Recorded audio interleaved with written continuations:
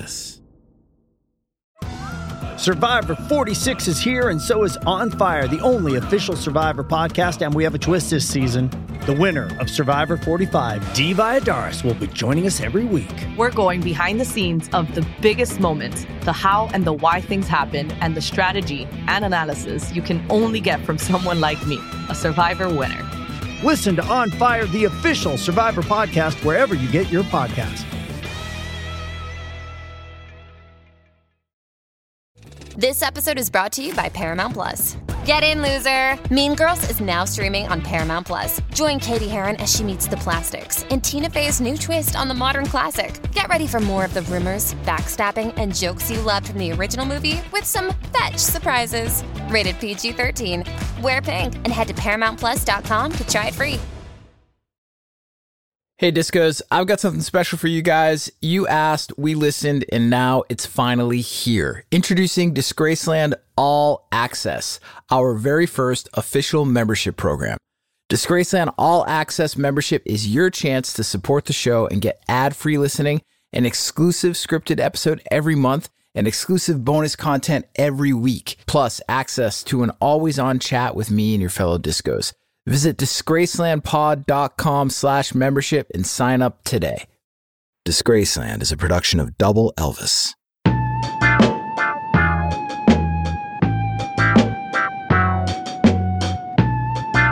The stories about Mac Miller are insane. He was threatened by the most powerful man in the world, rejected by some of the most powerful tastemakers in the business, dumped by one of the most popular singers in the universe.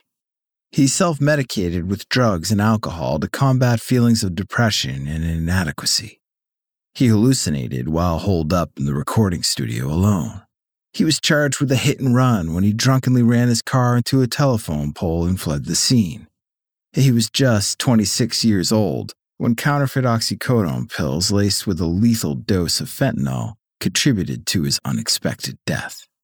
And Mac Miller processed the ups and downs of life through his music. Great music.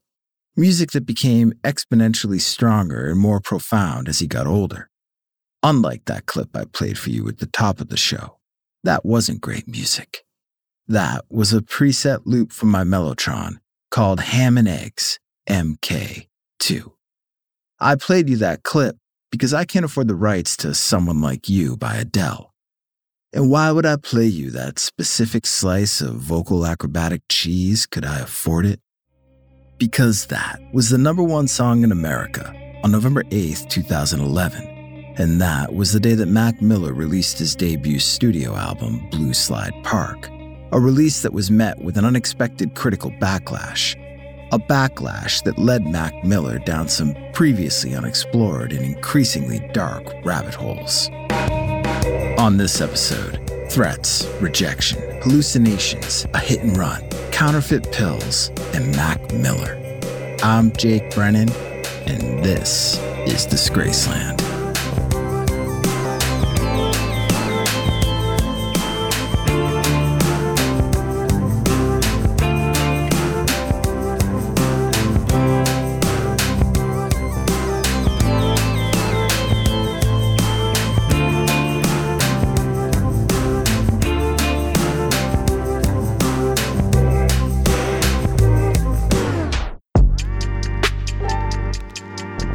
The coffin was just big enough to fit him. 5'7", not an inch more. Not some flashy shit either. A basic pine box. Honest. And though it was a real coffin, this wasn't the real deal. Mac Miller was very much alive. The song's playback continued. Mac sang along and pointed a flashlight up at the lid. With his other hand, he used a knife to carve 2 words into the soft wood. Memento mori. Remember that you have to die. Sure, the whole concept for this music video was more than a little cliched. Mac Miller reminding himself of life's impermanence while stuck inside a coffin. Mac Miller buried alive by the anxious thoughts inside his head. Mac Miller has to die so that Mac Miller can live. But cliches are cliches for a reason, because they're true, because they are honest. Just like this cheap pine box. Life buried you, and you found a way to punch up through the dirt and the worms and all the other ugly fucking creepy crawlies that live 6 feet under in darkness and rot. Life put you in a box and you said, nah, not today, motherfucker. And you fought your way out, fought your way up, fought your way to version 2.0 or 3.0 or whatever variant of yourself you were becoming this time. It was 2008, and Mac Miller was 26. He was filming the video for his new single, Self-Care, off his upcoming 5th studio LP, Swimming. He'd been through the ringer time and time again, just like everybody, and this time was no different. Told he wasn't good enough, nearly convinced he was trying to be someone he wasn't. His heart had been broken. The drugs were always just a text message away, whether you were truly in need or you were just bored. Which one was he? In need or just bored? He wasn't sure, but regardless, he knew he'd shoot a text to the man soon enough. Drugs, heartbreak, the pressure of fame. It was all your basic life and death shit. And you respond to life and death shit one of two ways. You either let it all bury you, or you punch up through the pine box coffin like Uma Thurman in Kill Bill Volume 2, and you get back up. Get ready for anything. Act accordingly. Because there was always more life left to live, and because any of us could leave this planet at any moment. It was like Arthur Lee sang in that song, everybody's gotta live, and everybody's gotta die. Arthur Lee knew what was up. Arthur Lee was dope, and so were Dylan and the Beatles. Mac fucked with all those guys. He fucked with John Lennon the most. And that was John's face right there, inked on Mac's forearm. John was honest, raw, real. John was just as real as Tribe or Wu-Tang or Big L. Fuck, Big L. Now that was Mac's shit. He could still remember the first time he heard Big L's debut album. What was he, 14, 15? That record inspired Mac to rap for the first time. But Big L was from Harlem, and that was a long way from Point Breeze. It was obvious that Mac had talent from the jump, but rhyming like he was from the projects in New York City and not some little dude from a nice part of Pittsburgh got him a lot of raised eyebrows. That was then, over 10 years ago. These days, he wasn't trying to be someone else. He was like his boy John Lennon circa Help, finally tapping into his true self, into his deepest and darkest feelings, just bearing it all. He wore his influences on his sleeve, not just Outkast, MF Doom, and Ye, but Elliott Smith, Portishead, and Modest Mouse. Life was too short to not sound like yourself. You must remember that you have to die.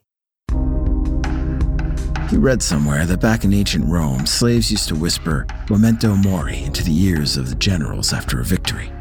You are mortal, don't get cocky, don't get consumed by hubris. Hubris was the least of Mac's concerns. He was young and rich, but he was humble. It was the other shit he had to worry about. Not just the Molly and the Coke or the yellows and the blues.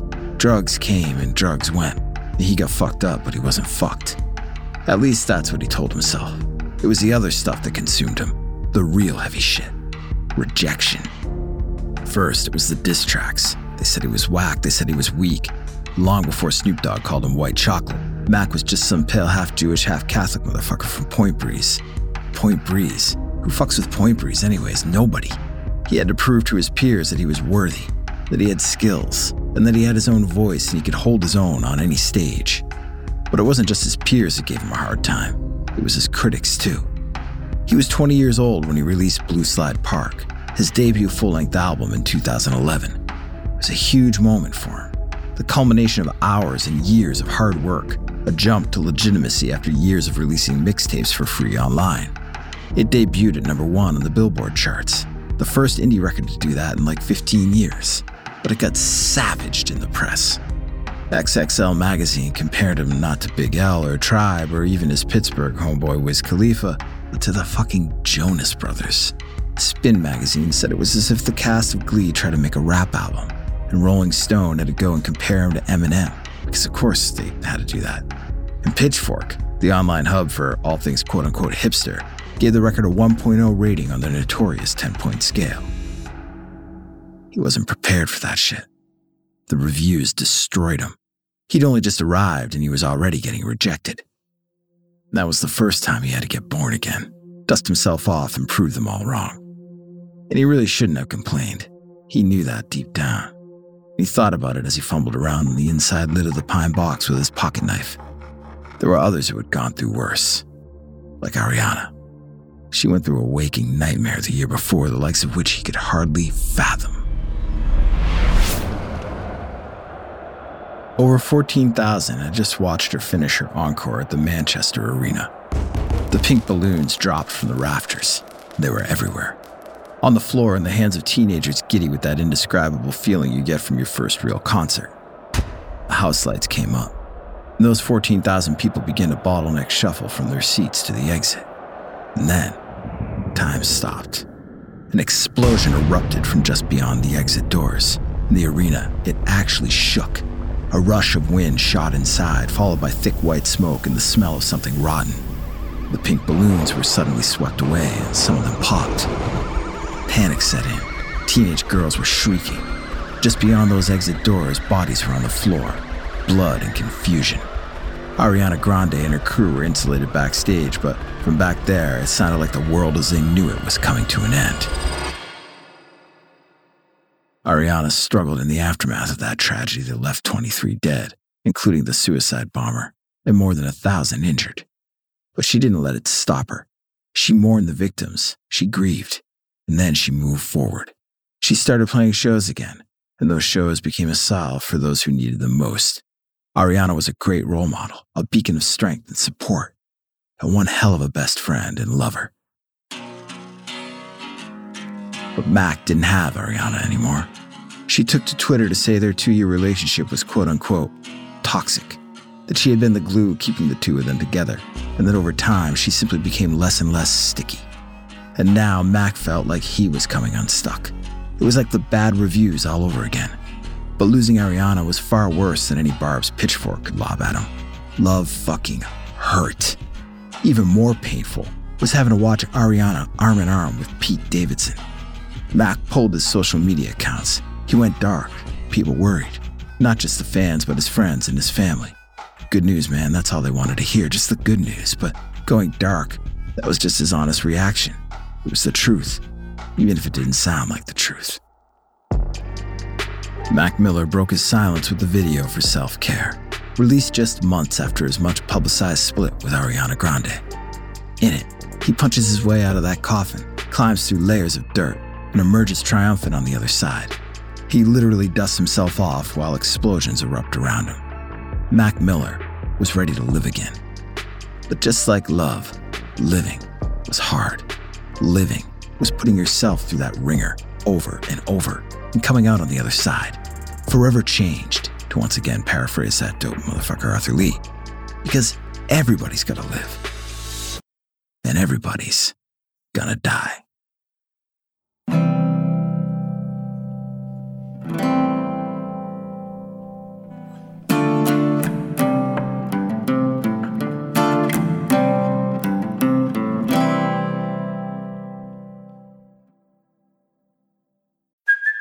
Hey, it's Kaylee Cuoco for Priceline. Ready to go to your happy place for a happy price? Well, why didn't you say so? Just download the Priceline app right now and save up to 60% on hotels. So whether it's Cousin Kevin's Kazoo Concert in Kansas City, go Kevin, or Becky's Bachelorette Bash in Bermuda, you never have to miss a trip ever again. So download the Priceline app today. Your savings are waiting. Go to your happy place for a happy price. Go to your happy price, Priceline. Hey Discos, it's Jake here. Thank you so much for listening to Disgraceland. Your support truly means a lot to me, and it's because of you that my team and I are able to make this show. If you want more Disgraceland, if you want more regular interactions with me and the community of Disgraceland listeners, or if you simply want to listen to the show ad-free, go to disgracelandpod.com/membership. For just $5 a month, you can listen to every episode of Disgraceland ad-free. Plus, you'll get one brand new exclusive episode every month. You'll also get weekly unscripted bonus content, special audio collections, and early access to merch and events. There are 2 ways that you can support the show and become a member at disgracelandpod.com/membership. You can sign up using Patreon and listen to the show ad-free on Apple, Spotify, and most other major podcast platforms. And Patreon members also get access to all the other perks of membership and an always-on chat where I'll be interacting with you and diving deeper into the world of Disgraceland. But maybe you're currently an Apple Podcast subscription listener and you want to just tap into all the bonus audio content and ad-free listening that we're offering. We're also offering this membership as a premium channel on Apple Podcasts. However you choose to join, all you got to do is go to disgracelandpod.com/membership. Support the show for just $5 a month, $5, or sign up for an annual plan and get 2 months free. Come join me and your fellow discos at Disgraceland All Access by visiting disgracelandpod.com/membership.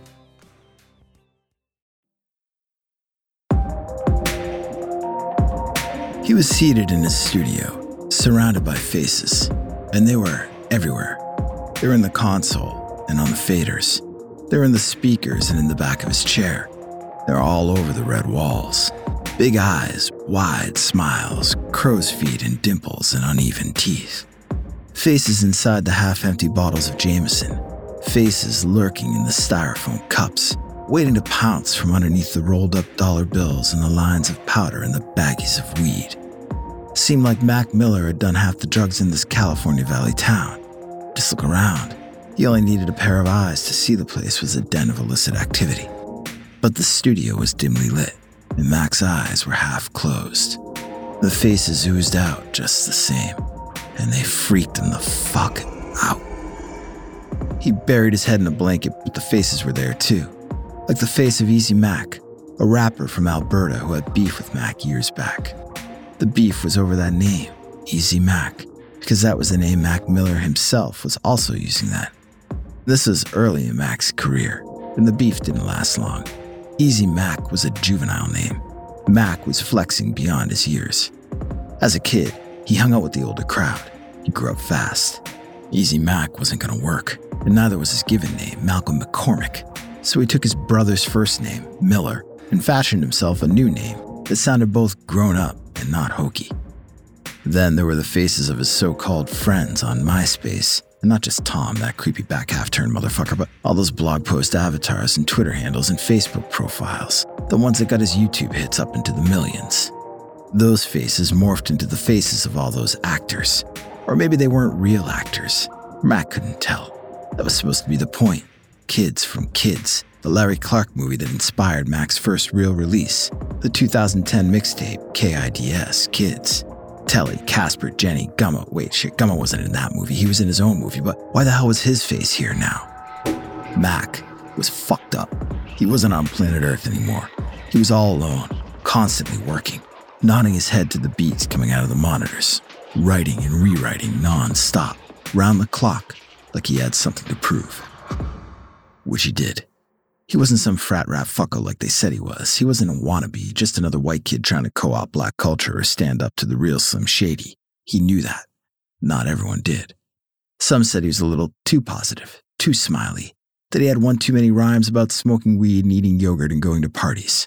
He hadn't paid his dues. Wasn't a hood dude. Lived a cush life. Son of an architect and a photographer. Not exactly the origin story for a formidable MC. From the jump, Mac Miller's journey to respectability and acceptance was a hard one. He figured he could use his charm to turn any hater into a fan, but the backlash he received after the release of Blue Slide Park was so overwhelming, it sent him into a tailspin. All the work he put into making that record, and not just the nuts and bolts of the record itself, but everything that led up to it. The long hours he put in as a teenager, up late at his folks' place, teaching himself piano, guitar, bass, drums, writing verses, getting the flow right, leaning into his marbled mouth delivery. Then spreading the word online, the mixtapes, the Ustreams, and then touring, playing to whoever showed up, getting nervous and puking backstage, maintaining his everyman image by crowdsourcing for parties or couches to crash via Twitter. Even XXL Magazine's coveted freshman cover, which was a huge get for an outsider like Mac Miller, and which found him photographed next to other up-and-comers like Meek Mill, Big Crit, and Kendrick. In hindsight, even that felt like he'd just been trolled. The same publication that hailed him as a rising star soon tore him down with a humiliating review. Everyone talked shit in the hip-hop game, from Run DMC and the Beasties to Jay and Lil Wayne, but Mac wasn't prepared for all the shit talk that came his way as he became more well-known. He needed to get tougher, to give less of a fuck. So he dabbled in give less of a fuck extracurriculars. Molly, benzos, oxy, coke. The bigger the cup of lean, the better. The syrupy codeine-laced liquid mellowed him the fuck out. The drugs transformed him. That infectious smile and gregarious demeanor that won over so many early fans was replaced with the thick skin of a misanthrope. He drank lean not just to get fucked up, but to prove a point, that he wasn't what they said he was. He could change. He was being made to change, and he wasn't going to let anyone look away. He pissed off his boss at his indie label, Rostrum Records, by drinking lean in his car against the boss's wishes. And when he drank it backstage at shows, his mom watched helplessly from the other side of a security guard. Macadelic, his 2012 mixtape, was a drug record through and through. The references were all there, to lean, to cocaine, to Molly, and the aptly named Under the Influence tour that followed doubled down on all of that. And now, he was going even further down the rabbit hole. He was going to call his latest mixtape, Faces. It laid bare his anxieties, his depression, his self-doubt, his drug use, even his suicidal thoughts. And it was inspired by all the hallucinations that followed him around the studio and wouldn't leave him alone. The lovers and the fans, yes, but also the shit-talkers, the doubters, the haters, and the critics. Even his loudest critic, one who began as a fan Mac never wanted, and one who eventually revealed his true colors. Donald Trump was an abstraction. At least that's what Mac Miller thought. It was like John Lennon's song about God. Donald Trump is a concept, or should I say, Donald Trump was a concept by which many measured their baller status. And this, of course, was years before Trump ever contemplated running for president of the United States. He was just this filthy rich dude, a status symbol. And in the world of hip-hop, being rich and powerful like Trump was a status you aspired to, like Bruce Wayne or Tony Montana, an unfuckwithable archetype. So when Mac dropped his mixtape, Best Day Ever, in early 2011, it included a banger of a track about living large, taking over the world, and leaving haters in the dust. Naturally, he called the song Donald Trump. The video racked up 16 million views on YouTube and counting. The popularity of the clip offered an organic and viral boost ahead of the fall release of the Blue Slide Park album, and the views kept coming. 17 million, 18 million. It seemed that everyone was jumping on the Mac Miller bandwagon, including the song's namesake. By the time the video hit 20 million views, Donald Trump took to the internet in a video praising Mac and naturally basking in the attention because, in Donald Trump's eyes, he was the true reason for the song's runaway success.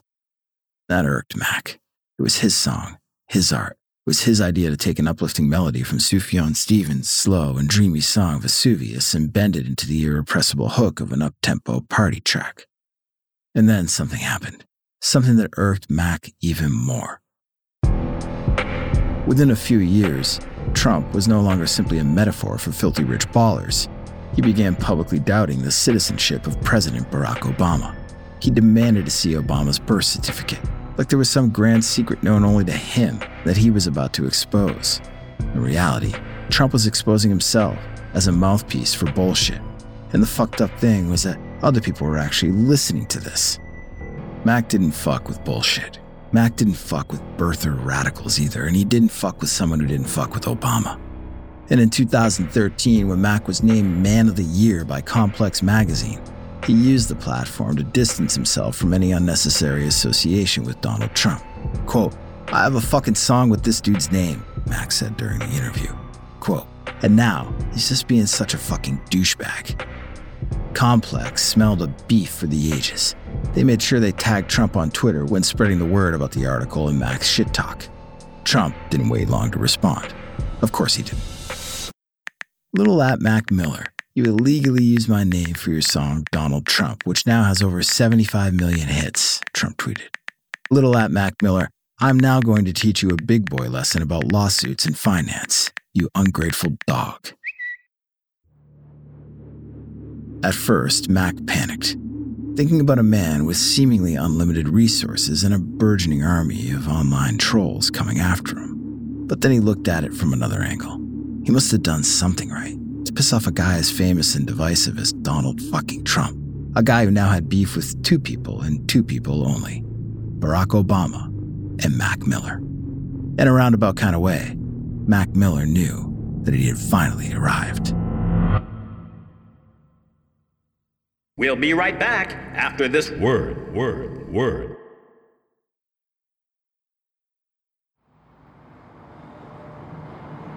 May 17th, 2018, 1 a.m., Los Angeles. The Mercedes G-Wagon rounded a corner. Mac Miller clung tight to the steering wheel. He tried to focus, but focusing was hard because Mac was drunk. He knew this was a bad idea, getting behind the wheel and driving himself home. Even worse, some friends were in the ride with him. But his place was super close, just around the corner. Not the corner that just got hugged by the rims of his white G-Wagon. Another corner, up the street a ways. He squinted and tried to visualize it. LA's neon fought back. And then, something told him to floor it. A voice, a thought, a memory. Was it someone in the car or something in the air? Something in his head? He didn't know. He wasn't sure where the instruction came from, but in his inebriated condition, reeling from the state of the world and the state of his life, the simple instruction made sense. Step on it. Full speed ahead. Fucking now. Maybe it was the alcohol talking, or maybe the voice just gave him confidence. Whatever it was, he did what the voice said. Pedal, meet metal. Was Mac okay? Nah, man. He was pretty fucking far from okay. The whole world was upside down. Donald Trump was now, unbelievably, the leader of the free world. And Mac knew he'd be eternally embarrassed to be associated with this guy. Not that he hadn't tried to warn the American people. Quote, just please don't elect this motherfucker, man. He tweeted all the way back in 2015. He even appeared on Comedy Central's The Nightly Show to deliver a no-holds-barred smackdown against New York's most infamous billionaire. A smackdown that opened with the line, I only have one thing to say. I fucking hate you, Donald Trump. And though Trump got Mac Miller's blood pressure up, it was Ariana Grande who had stolen his heart and then left it bleeding on the side of the road. The love of Mac's life, the great stabilizing force, she was gone. And if the photos of matching tattoos she and her rebound boy toy Pete Davidson posted on Instagram were any indication, she was never coming back. And if some online rumors were to be believed, Pete Davidson was pouring salt on the open wound by texting explicit photos of Ariana to Mac. And that would be enough to drive anyone off the road. Mac knew he had so many reasons to feel better than this. Creatively and professionally, he was on the right track. Just a few years earlier, he'd been reborn again with a $10 million deal with Warner Brothers. His major label debut, Good AM, recaptured the playfulness of his earlier music but filtered it through a more mature lens. Good AM entered the charts at number 4, and the reviews were positive. Even Pitchfork got behind it. Mac's newfound momentum continued with a full detox at the guest house of Rick Rubin, the legendary record producer with an equally legendary beard and zen outlook on life. Mac followed that with another resounding critical and commercial success, the 2016 album The Divine Feminine, and a tour where he stayed clean and sober for months. Mac's new album, Swimming, was going to be his best yet. He could feel it. It was a hip-hop record, a soul record, a singer-songwriter record. It was all of Mac rolled up into one. Mac was going full John Lennon, and he made it with the help of friends, including Snoop Dogg, Thundercat, J. Cole, John Bryan, and so many others. But even better than all this success was the acceptance of his peers. And not just any peer, but the peer, the GOAT, Hova, motherfucking Jay-Z, actually gave Mac Miller a shout-out on Twitter. Tonight, though, none of that mattered. Tonight, behind the wheel of his G-Wagon, Mac wasn't sure what was coming over him. Grief, regret, drunken waves of nausea. He sunk his foot deeper into the floor, and the car roared to life. It picked up speed, fast. The boulevard rushed past the window, one blurred memory after another. The engine hummed. Mac's mind raced. Ariana, Trump, Jay-Z. He kept his foot planted. The rush was reverse intoxicating. It almost made him feel sober. And then, it came at him. He couldn't say it came out of nowhere because it was there all along. It just got closer and closer with unprecedented speed until it was right in front of them, right on top of them, and then the car jumped the curb and crashed head-on into a telephone pole. The front end crumpled. The airbags deployed. Mac's head was tossed like a rag doll, and the telephone pole cracked and split. The G-Wagon sounded like it was frying under the hood. Mac opened the driver's door and stumbled out onto the sidewalk. He didn't even think about what he did next. There was a break in a nearby fence. He slipped through it, off into the night, and the G-Wagon smoldered behind him. He found his way back to his house on foot, where hours later, LAPD knocked on the door, put him in cuffs, and charged him with driving under the influence and a hit and run. He posted bail the next day, $15,000, and then he went back to work. Swimming was nearly finished, but for many in Mac's entourage, things were far from business as usual. Mac's longtime tour DJ, Clockwork, asked him point blank, "Bro, what happened? What happened with the accident?" Mac thought about it for a minute, thought back to that feeling he got that night, the feeling that came over him, the voice that told him to step on it. "You ever feel invincible?" Mac asked Clockwork. "I just felt invincible."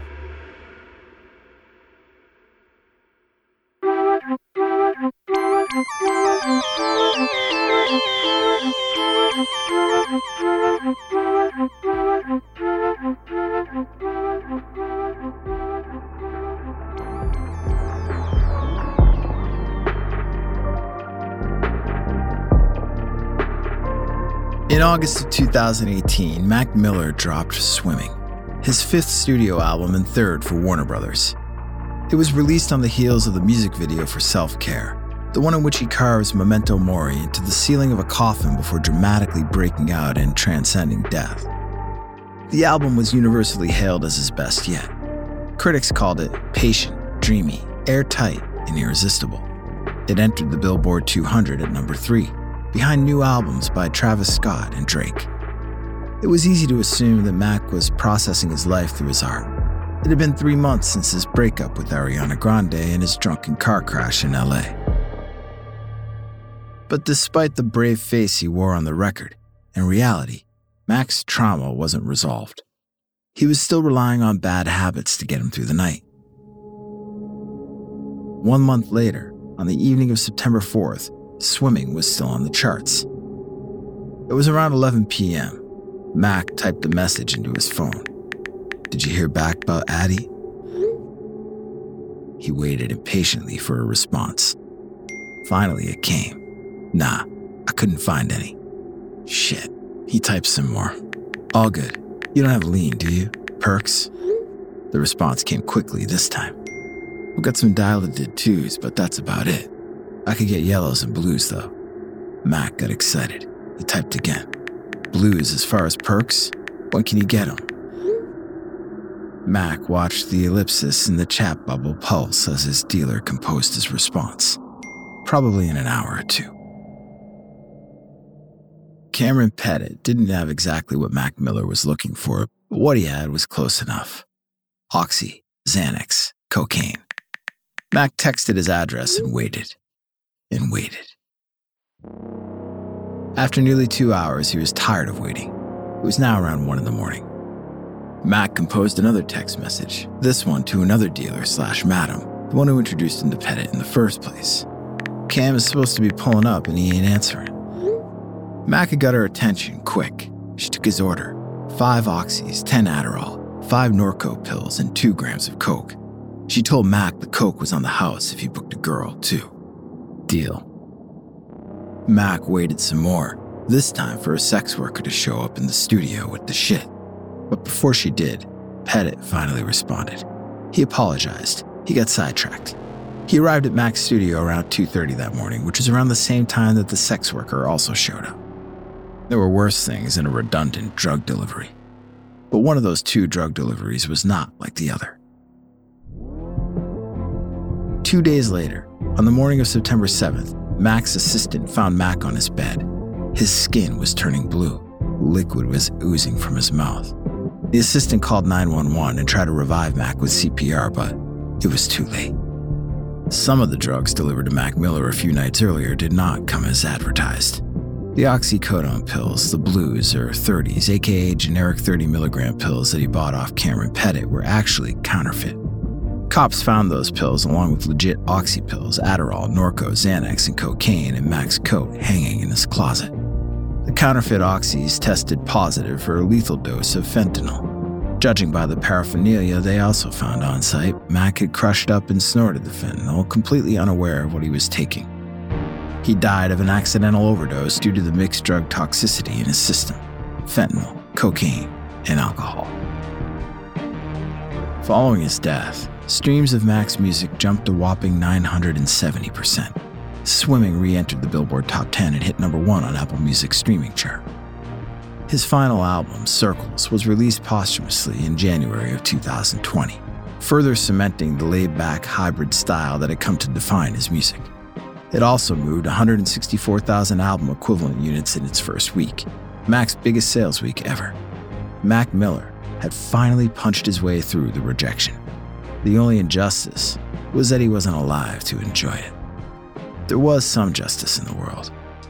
2 men who were involved in the sale of the fentanyl to Mac Miller received prison sentences. Ryan Rivas, who supplied the bogus pills to Cameron Pettit, was sentenced to just under 11 years in prison. Rivas in turn got the pills from a guy named Stephen Walter, who is now doing just over 17 years for his part. Cameron Pettit, meanwhile, was charged with distribution of a controlled substance, which comes with a 20-year maximum prison sentence. As of this episode, the case against Pettit is still pending. But putting drug dealers behind bars wasn't the only justice carried out in the name of Mac Miller. On January 19, 2021, Donald Trump took one last walk across the White House lawn and climbed aboard the Marine One helicopter and flew away. Donald Trump's last day as President of the United States was the very same day on which Mac Miller would have celebrated his 29th birthday. I'm Jake Brennan, and this is Disgraceland.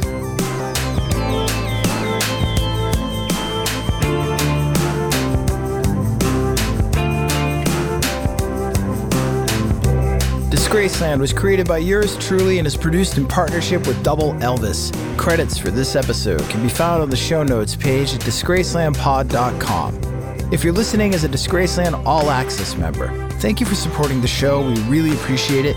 And if not, you can become a member right now by going to disgracelandpod.com/membership. Members can listen to every episode of Disgraceland ad-free. Plus, you'll get one brand new exclusive episode every month. Weekly unscripted bonus episodes, special audio collections, and early access to merchandise and events. Visit disgracelandpod.com/membership for details. Rate and review the show and follow us on Instagram, TikTok, Twitter, and Facebook at DisgracelandPod, and on YouTube at youtube.com/@DisgracelandPod. Rock-a-rolla.